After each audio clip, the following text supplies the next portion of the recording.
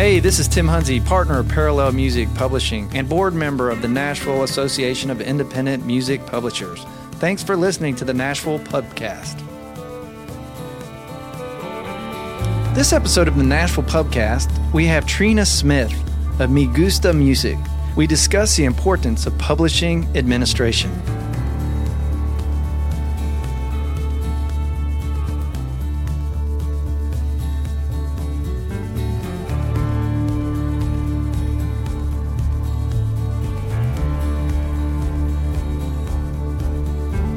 We're going to get into my most favorite thing to talk about, admin. So let's just start off with basic. What is admin? Let's just start there.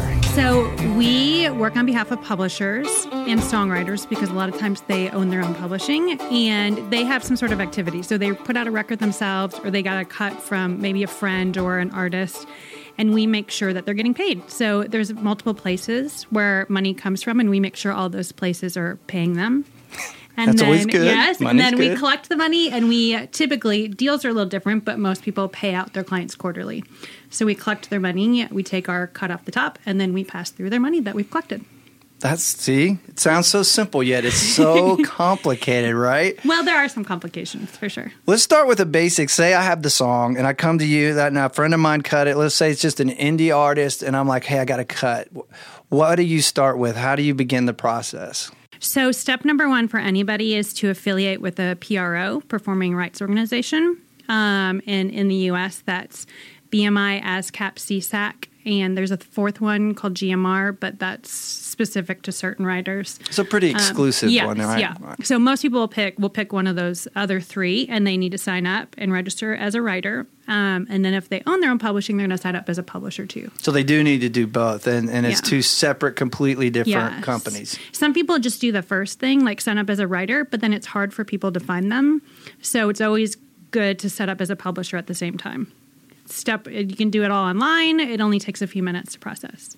You get your stuff, you get it set up with your PRO and the basics of that, and then where do we go? So there's three places mainly that you're going to get money, and that's for performing rights money. So you're going to go through whoever you signed up with, ASCAP, BMI. And what's that CSAC. money from? Where does that come That's for performances. So say it got played on the radio, or it got played on television, or there's also money for any of the streaming services. So that's them broadcasting it out. They have to pay those companies to do that. Excellent. So you're collecting that money through that. Okay. And then you're also collecting streaming money, and that comes from a few different sources. And then you're collecting any downloads or CD sales. And that, if it's like an independent person, that's coming from your buddy. Or if it was like someone from Sony Records, you're getting it from Sony Records. So it's whoever puts the record out, they're going to be paying you for CD sales and downloads. And that's called a mechanical license, correct? Mm-hmm. And do you negotiate that license? And, Yes. and is it a standard rate, or do you negotiate a rate for Standard that? rate, unless they want something that's not standard. So usually it's 0.091 cents. And if the song is over 5 minutes, it costs more money. But that's the standard rate. Sometimes if you're the artist, you'll negotiate with the label and get a lower rate. But for everyone else, it's 0.091 unless you've negotiated differently. Like a control comp clause, Yes. what you'd be referring to? And then there's a few artists that put out big compilation records, and they'll press like a gazillion units, really like a million units, and they'll pay for a reduced rate, but they're paying a bunch of units ahead of time. So it's like Superstars have done that. Yes, Yes, I've had. But usually Okay. 0.091. And a control comp, by the way, for those that don't know, just to inform, would be usually it's contractual language that an artist is releasing his own written material that he's going to pay himself a reduced mechanical rate. I said that right. Correct. And it happens less and less now Yeah. because most of the focus is on streaming income. Right. So there's less. Why would that be? Because sales really aren't around anymore, are Not they? really. Physical. Some people that we work with on the label end aren't even putting out physical products anymore. And then supposedly downloads might end soon. So really the focus is on streaming. Well, have you seen an uptake in money independently, though? Let's say like from the old sales model that you're talking about to streaming, if you're a smaller company, are you seeing an income stream that's sustainable, I guess, or equal to what it used to be? It depends on the artist. Okay. So if the artist is very streamable, then yes, like for those clients, collectively from all the different DSPs, which are Spotify, Apple, Pandora, you add them up, and that's the equivalent of what they would probably have made in like physical product before. but some clients are less streamable than others. So then they aren't earning what like they would have probably earned before from CD sales or downloads. And we're speaking mostly just still on the writer and publisher side, but we know now that, let's say if I'm an artist and I'm putting out my own music, then there's another right, the master's rights that we're in streaming that seem to be bringing in fairly good income these days, correct? Yes. And they get like 7 times, sometimes it's 10 times more money than the publishers get for the same stream. So if you're an artist and you're putting out your own record, you can make good money on streaming. You're making less money as a publisher. Now, there's more involved in that. Now, yeah, I can still put it up through TuneCore, but how do I make sure I collect my money on an independent level on my streaming income on the master side? So as the master side. Yes, ma'am. You're getting it from 2 places. You're getting it from TuneCore because you said you're using that company for distribution. And then you're also going to sign up with Sound Exchange.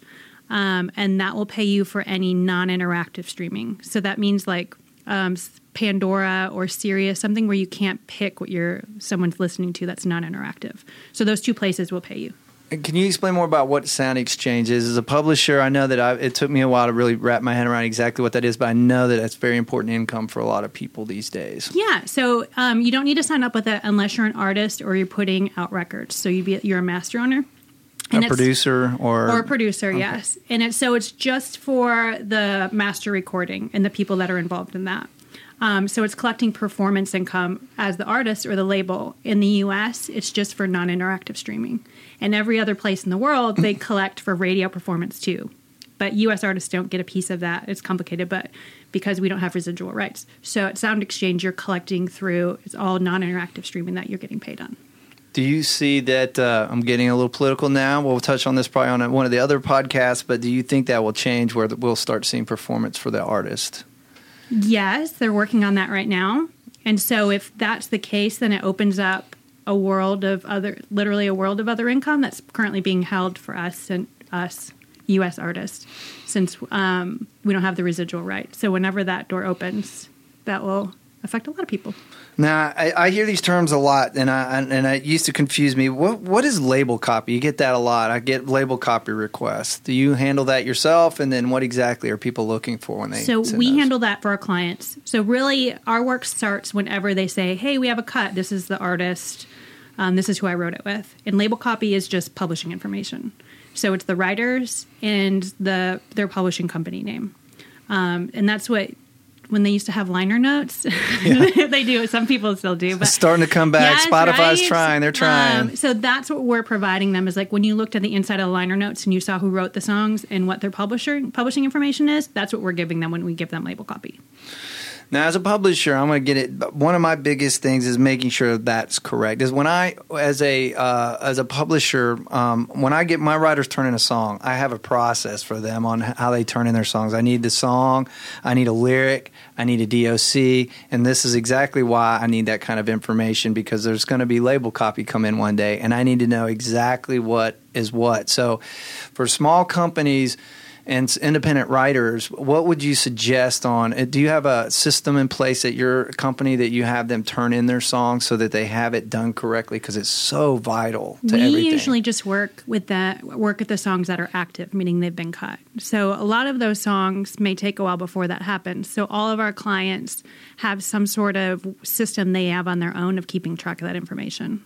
So if it's like an independent person, they'll just have like a really nice Excel spreadsheet and keep track of like the title of the song, like when they wrote it, who they wrote it with, and keep a nice like Dropbox of all their MP3s of the songs. So we're only touching it whenever they've told us like from this pile of songs they have like one that someone cut.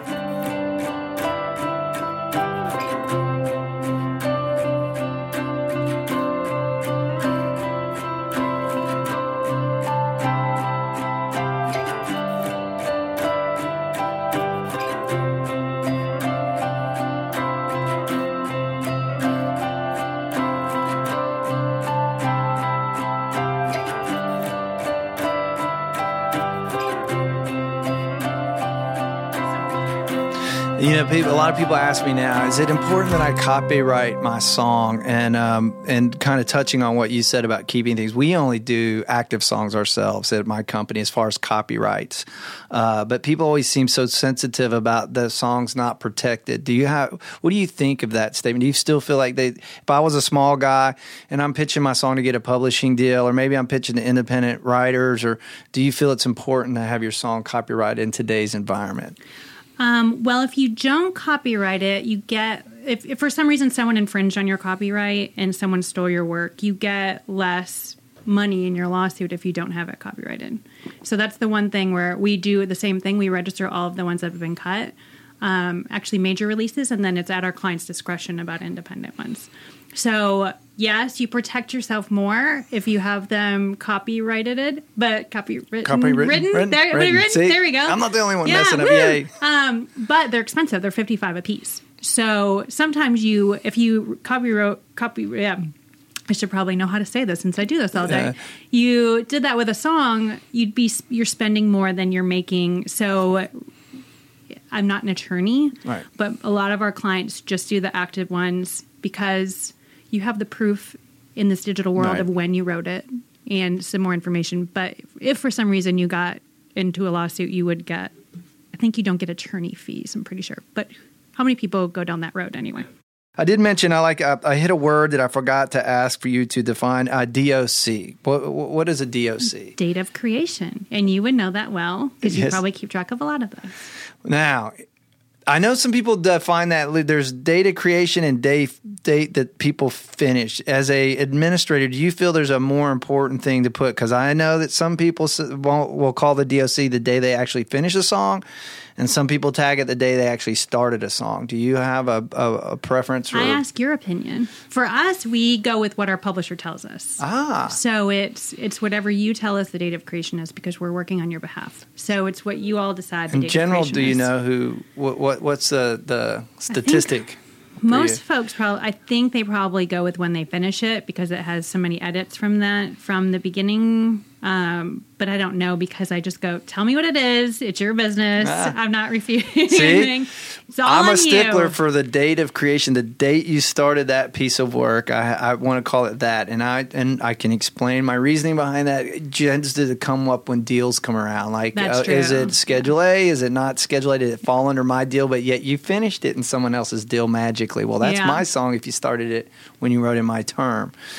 Which is a whole different thing. But yes, that's interesting. I didn't know that people.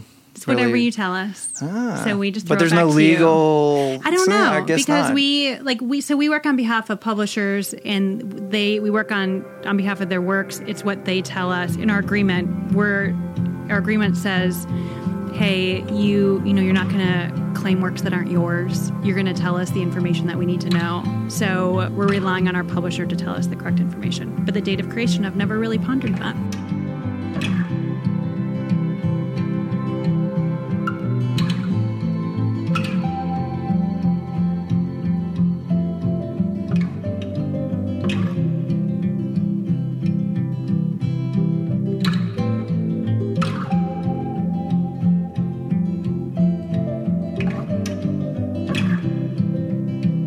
We talk about scale a little bit. I know that when I started Parallel, I did pay I just paid quarterly to have somebody handle my administration again because I knew it was very important. Basically, I paid him to set up all my systems, and that was super important for me until I just started getting to where I was getting healthy checks, and then they obviously took a percentage of mine as well, which. Again, I can't stress enough, if you're starting a company in particular and you're wanting to grow a company, that getting the right administration early on is so, so, so important. And instead of having to go backwards and deal with it, it's such a hassle because I have done And you that. lose money, too, that way. So it's always better to have that in your budget if you're creating that company to have, set up in your budget because in the long run, you'll end up making that money back. I think people would be surprised. I see a number of licenses in a week, even just little things from an American Idol thing to a YouTube thing to an independent release thing, and they come in pretty fast. And you don't want to lose money, and so having somebody help take care of that, because I did it on my own for a while, and it's a lot when you're trying to pitch songs and do the licensing. Money. I always tell clients, like, your job is to like go and create new money. Our job is to collect the old money. That's a perfect relationship. Yeah. And for, like you said, for sync uses, we, if you don't deal with them every day, those are negotiable. So you might kind of lowball yourself and not know it. See, I was going to bring up sync because it's the very one that is the most negotiable one we have. And for me still, they can be really technical and very lengthy. I had one at like each week, and if it kept going, it was in a trailer to the thing. And it made my head spin, to be quite honest. I love my administrator because they break it down and explain to you. They say, please put this in English. I don't even know what this means. So now on the admin side of life, I've been asking everybody to look into their crystal ball. And we know that so much has shifted in the last 5 years in the music business, particularly with streaming and digital files and all that. Do you see anything on your side of the business beginning to change, or do you see something down the road that might be interesting? Well, the Music Modernization Act will be great whenever that does go through. And I know there's a lot of steps to that. So we're kind of head down, not really like analyzing that yet, because it has a lot of hurdles to go through. But if that goes through, that'd be very exciting for us and for our clients, because it means increased revenue, and then it potentially cuts out a middleman too, which also means increased revenue. And it's easier for us to talk to, hopefully, to talk to the DSPs, so Spotify, Apple, about what piece we own of each song. It would be very nice. We're going to have a whole podcast on, so stay tuned for those listening. We're going to have a podcast on, mostly just that, to have it broken down and explained to us by Mr. John Barker. Oh, awesome. Yeah, That'd be lovely. So, yeah, it will be, because I can't even comprehend it myself. It's a little above my head. Do you get involved on the legislative side yourself? Not John is way more than I, which is awesome because we need him. So you deal with the admin that makes my head spin, and there's people that you like that deal with other stuff. We're a member, like, for of NMPA for our and you know, our clients are then represented in that. So that, and you know, we obviously like keep up to date of what's going on, but we're not on the Hill. Maybe I should be, but I am at my desk crunching some spreadsheets for my clients. You're collecting people's money. Yes. Which is super important. Mm-hmm.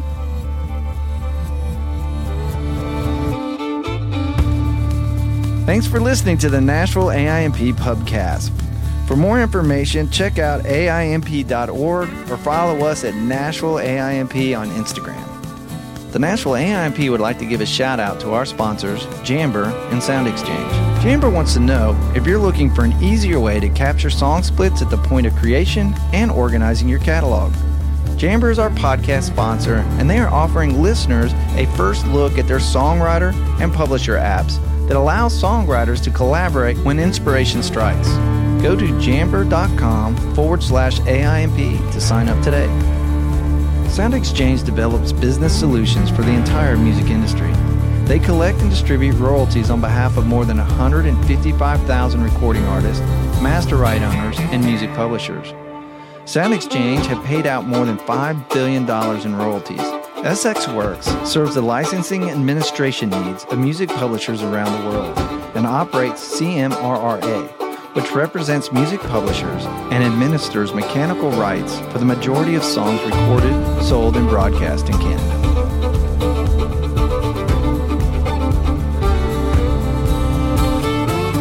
We appreciate you listening to the Nashville Pubcast. Stay tuned for an all-new episode next week.